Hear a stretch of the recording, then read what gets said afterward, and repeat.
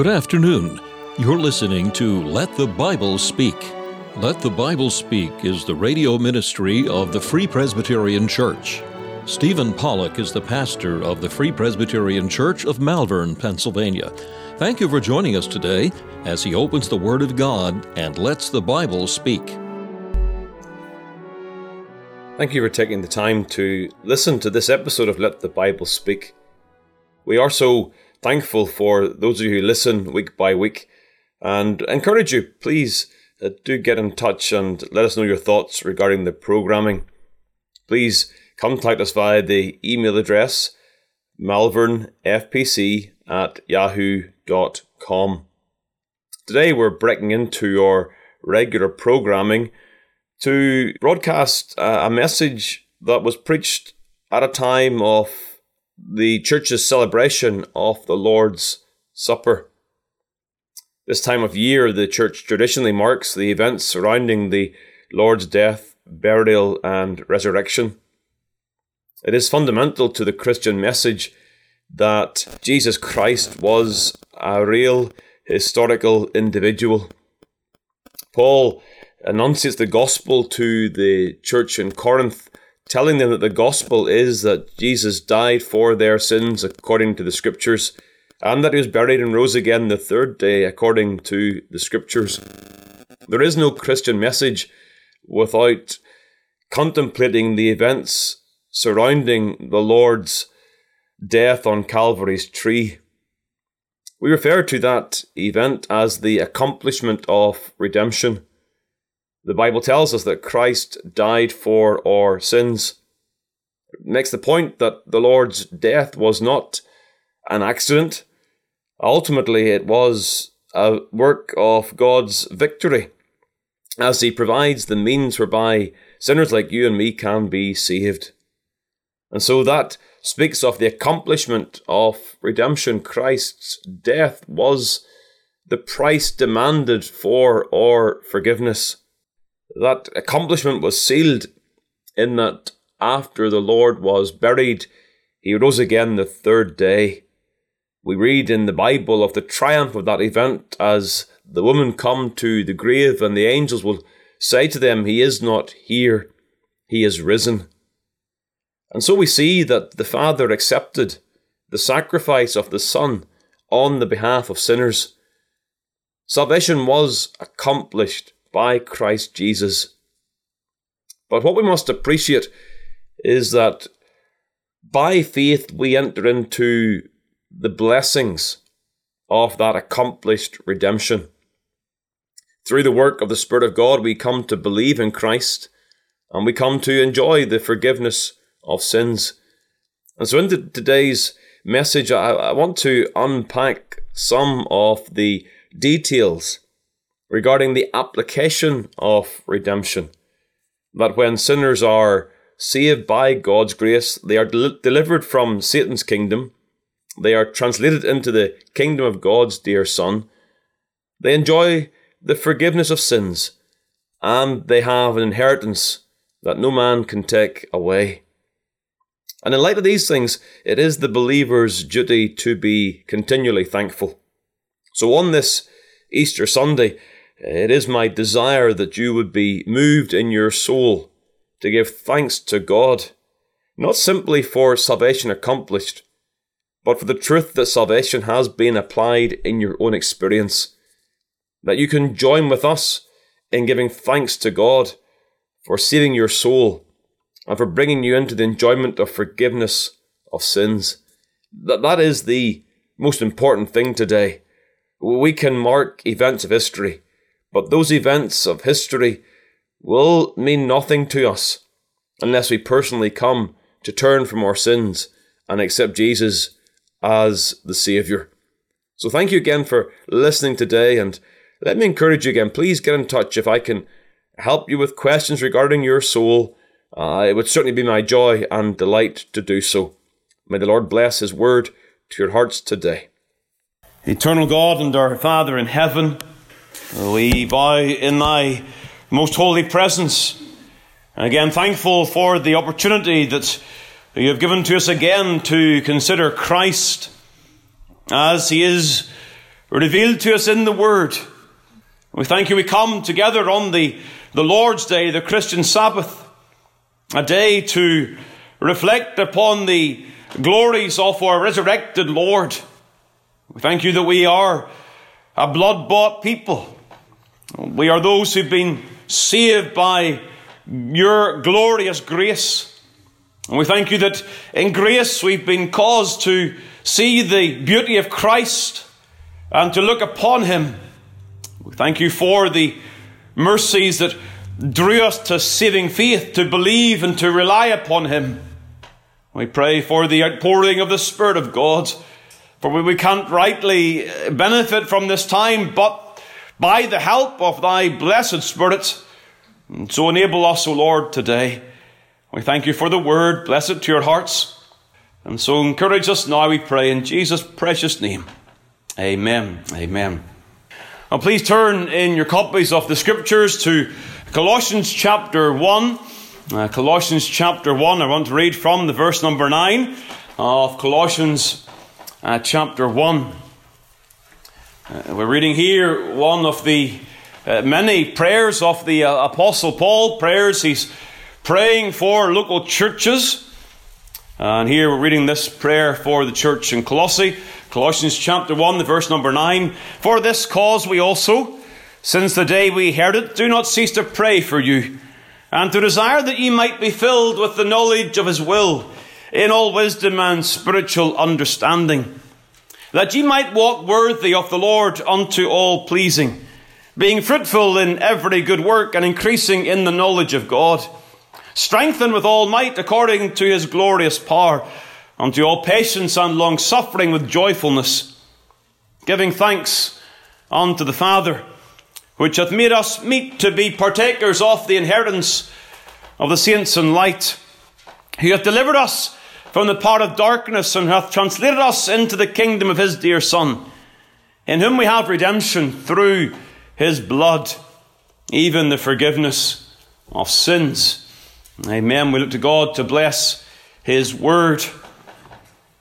It is worth noting that whenever the Apostle Paul prays, and those prayers are recorded in Scripture, he is infallibly praying the will of God.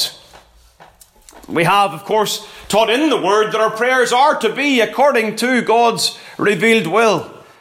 But here, as the Apostle Paul prays under the inspiration of the Spirit of God, we have these inspired prayers that infallibly reveal the will of God. These are prayers that we should be praying for each other and for the Word of God here.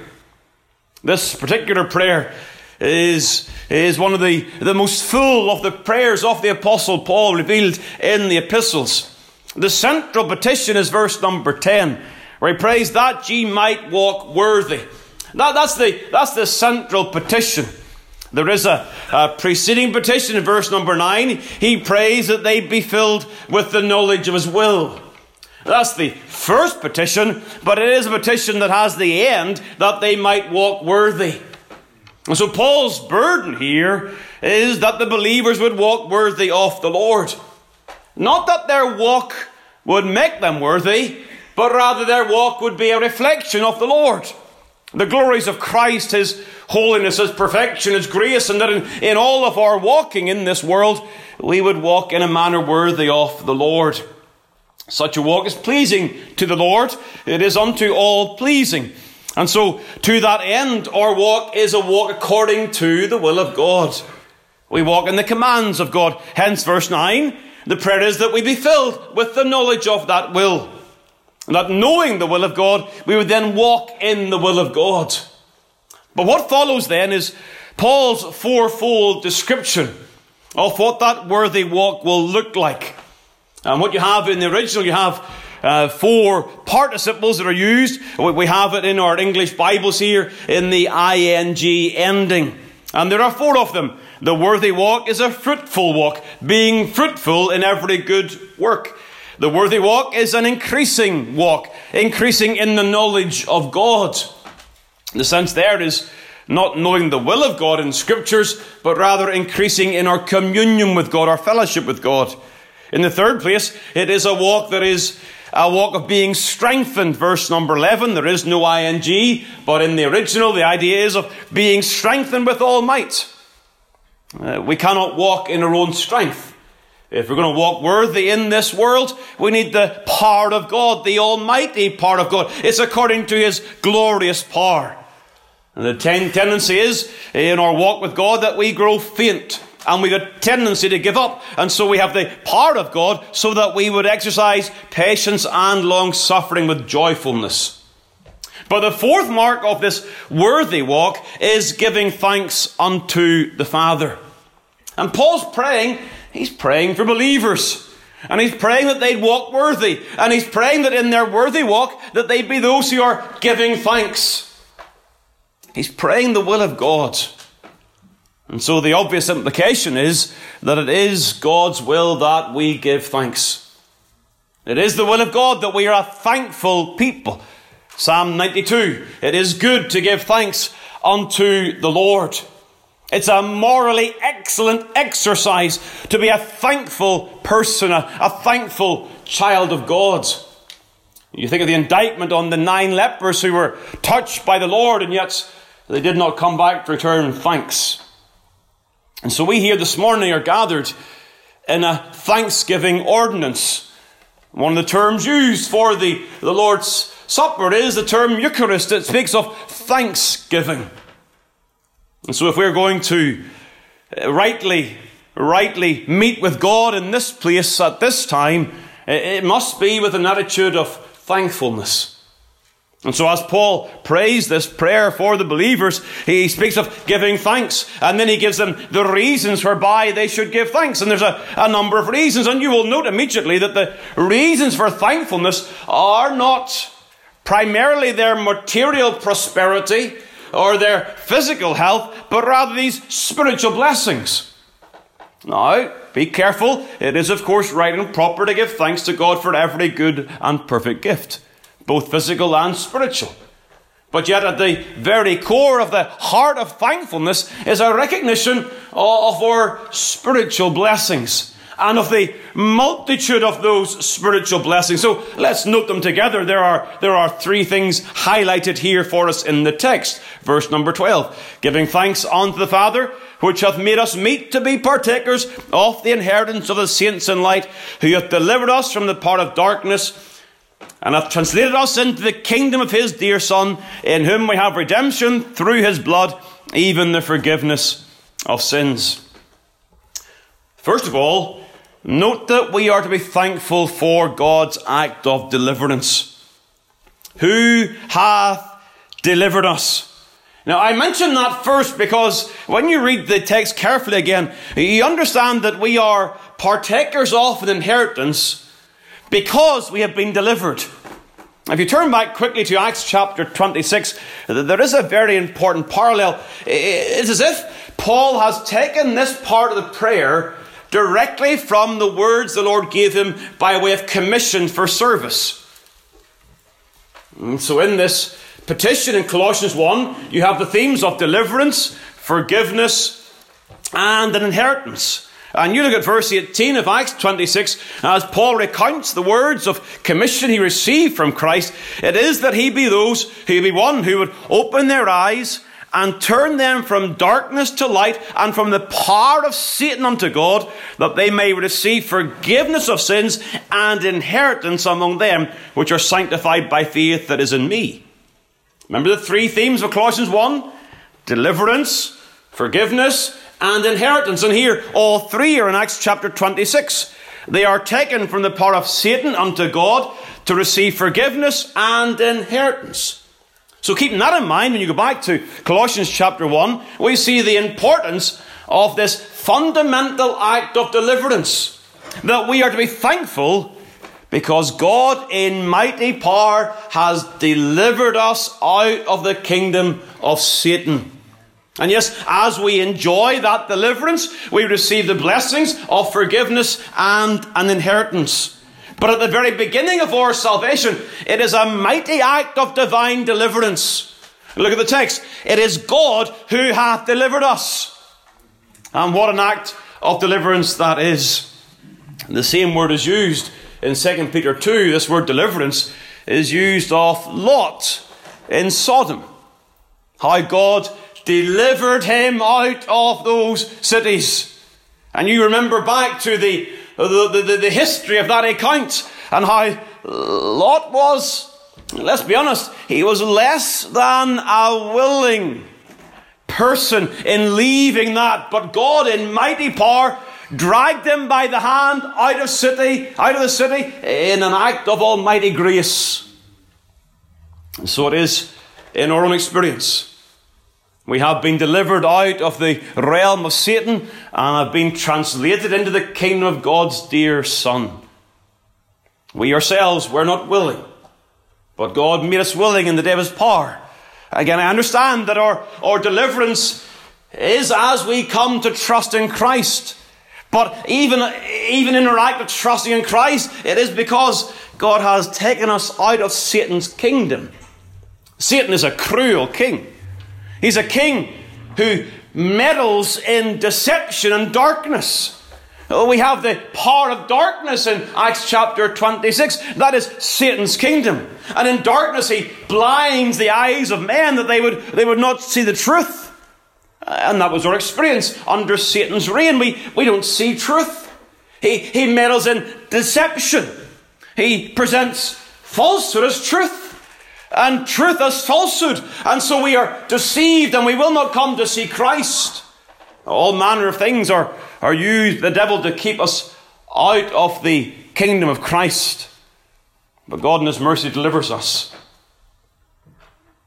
If you're here today and you are saved by God's grace, and like the demonic, you're clothed and in your right mind spiritually, it's only so because you've been delivered by the power of God.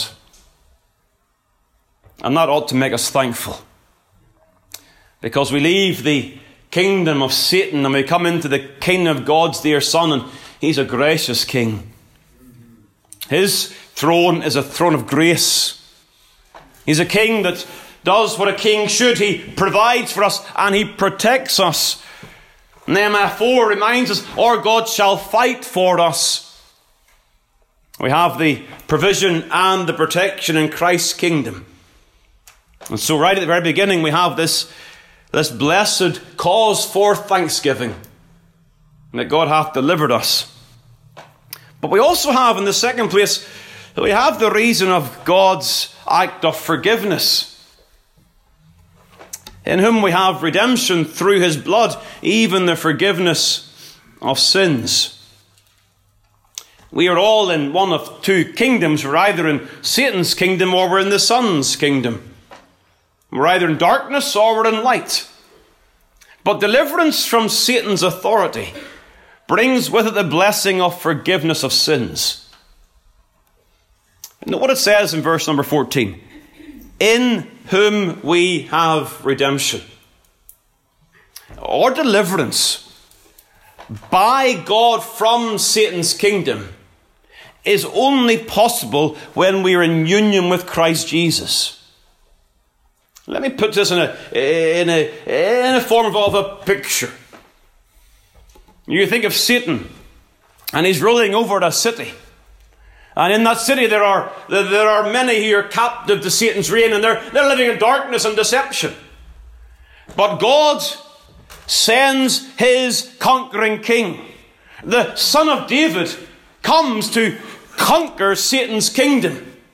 And Christ in His glory enters into Satan's kingdom as He hangs upon a cross and makes a show of them openly, triumphing over them in the power of the cross. We understand that from the Word of God, that Christ, He conquers Satan's kingdom as He dies for sinners' sins. And so Christ in the picture, He breaks into the house of the strong man, the city of the strong man, and binding the strong man, He's going to release his goods. And so He does. In the language of the Psalms, Christ leads captivity captive. And so we are, if you like, we are chained to God's conquering King. And in chains to Christ, we are taken out of Satan's kingdom into the kingdom, the gracious kingdom of God's Son. But such is our union with the conquering King that we cannot be rescued without also enjoying the blessing of forgiveness of sins. So the deliverance is here using the term of redemption. Redemption speaks of a deliverance from bondage, a deliverance from captivity. And here the captivity is a captivity to the debt of sin.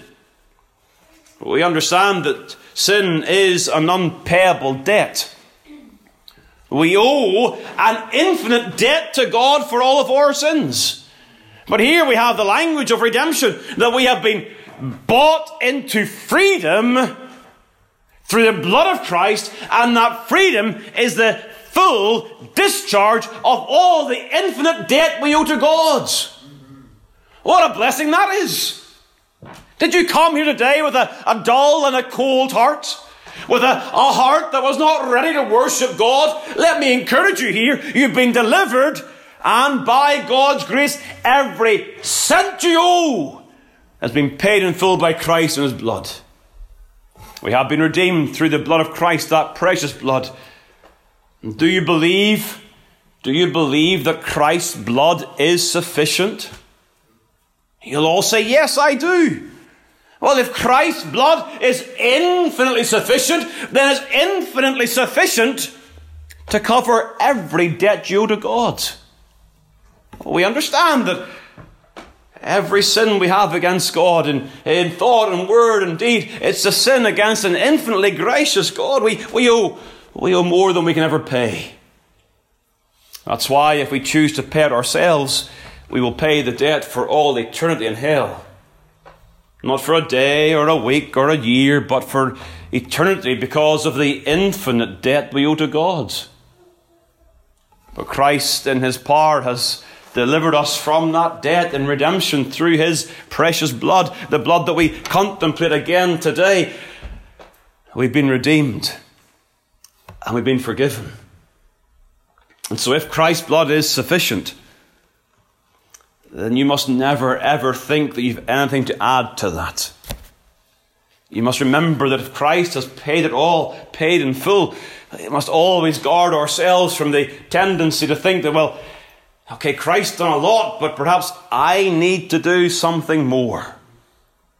Don't undervalue the price of Christ's precious blood. And in the same sense, if that debt has been paid in full, then you come here with boldness. You come and approach God with boldness. Your sins are forgiven, and they're forgiven in full. And so we're thankful for God's act of deliverance. We're thankful for God's act of forgiveness. And we're thankful for God's promise of an inheritance. Because those who are brought out of Satan's kingdom and are brought into the kingdom of Christ are brought into the family of God, so that their conquering King is willing to be called their brother. He's not ashamed to call those whom he's captive. He's not ashamed to call them brethren. And so we have an inheritance. You think in Bible terms, you think of the people of God in the Old Testament, they were brought into their inheritance. You think of the New Testament promise, the meek shall inherit the earth. There is a future prospect for the child of God. It's future here, which hath made us meet to be partakers. Because of our deliverance, we are now made meet for the kingdom. Past tense, hath made us meet. It speaks of being suitable. We are now the children of light, so we can partake in an inheritance of light. There are some who view sanctification, how we're made more like Christ, that is making us fit for heaven. Please get that thought out of your mind. The work of sanctification is not so that you are made more fit for heaven. The very day you die, in and of yourself, you're still not fit for heaven. Our fitness for heaven is only because of Christ and what Christ has done. And because he has done exactly what was required, we are fit now, even in our condition of progressive holiness. We are still fit for heaven now. And so sanctification has many purposes, but it is not so that we go to heaven and are sufficiently sanctified to merit entrance into heaven. Or merit for the inheritance is only what Christ has done, so that Paul can say, he hath already made you meet suitable to be a partaker. That's already taken place. It's based upon Christ's work. Sin's penalty paid, therefore we can't go to hell to pay the price. Reconciled to God, never cast out. Adopted, never cut out of the will. Children of light, fit for this inheritance. Spurgeon says this: the true believer is fit for heaven now, at this very moment. That does not mean he is sinless, but that he's been accepted in the beloved, adopted into the family, and fitted by divine approbation to dwell with the saints in light. What a comfort! What an assurance! What a reason to be thankful. Deliverance, forgiveness, inheritance. If you're not thankful today, there's a very major heart problem. We need to contemplate these things continually.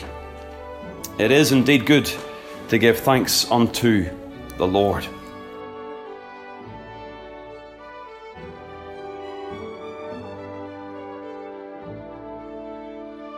Thank you for taking the time to listen to this episode of Let the Bible Speak from Malvern Free Presbyterian Church.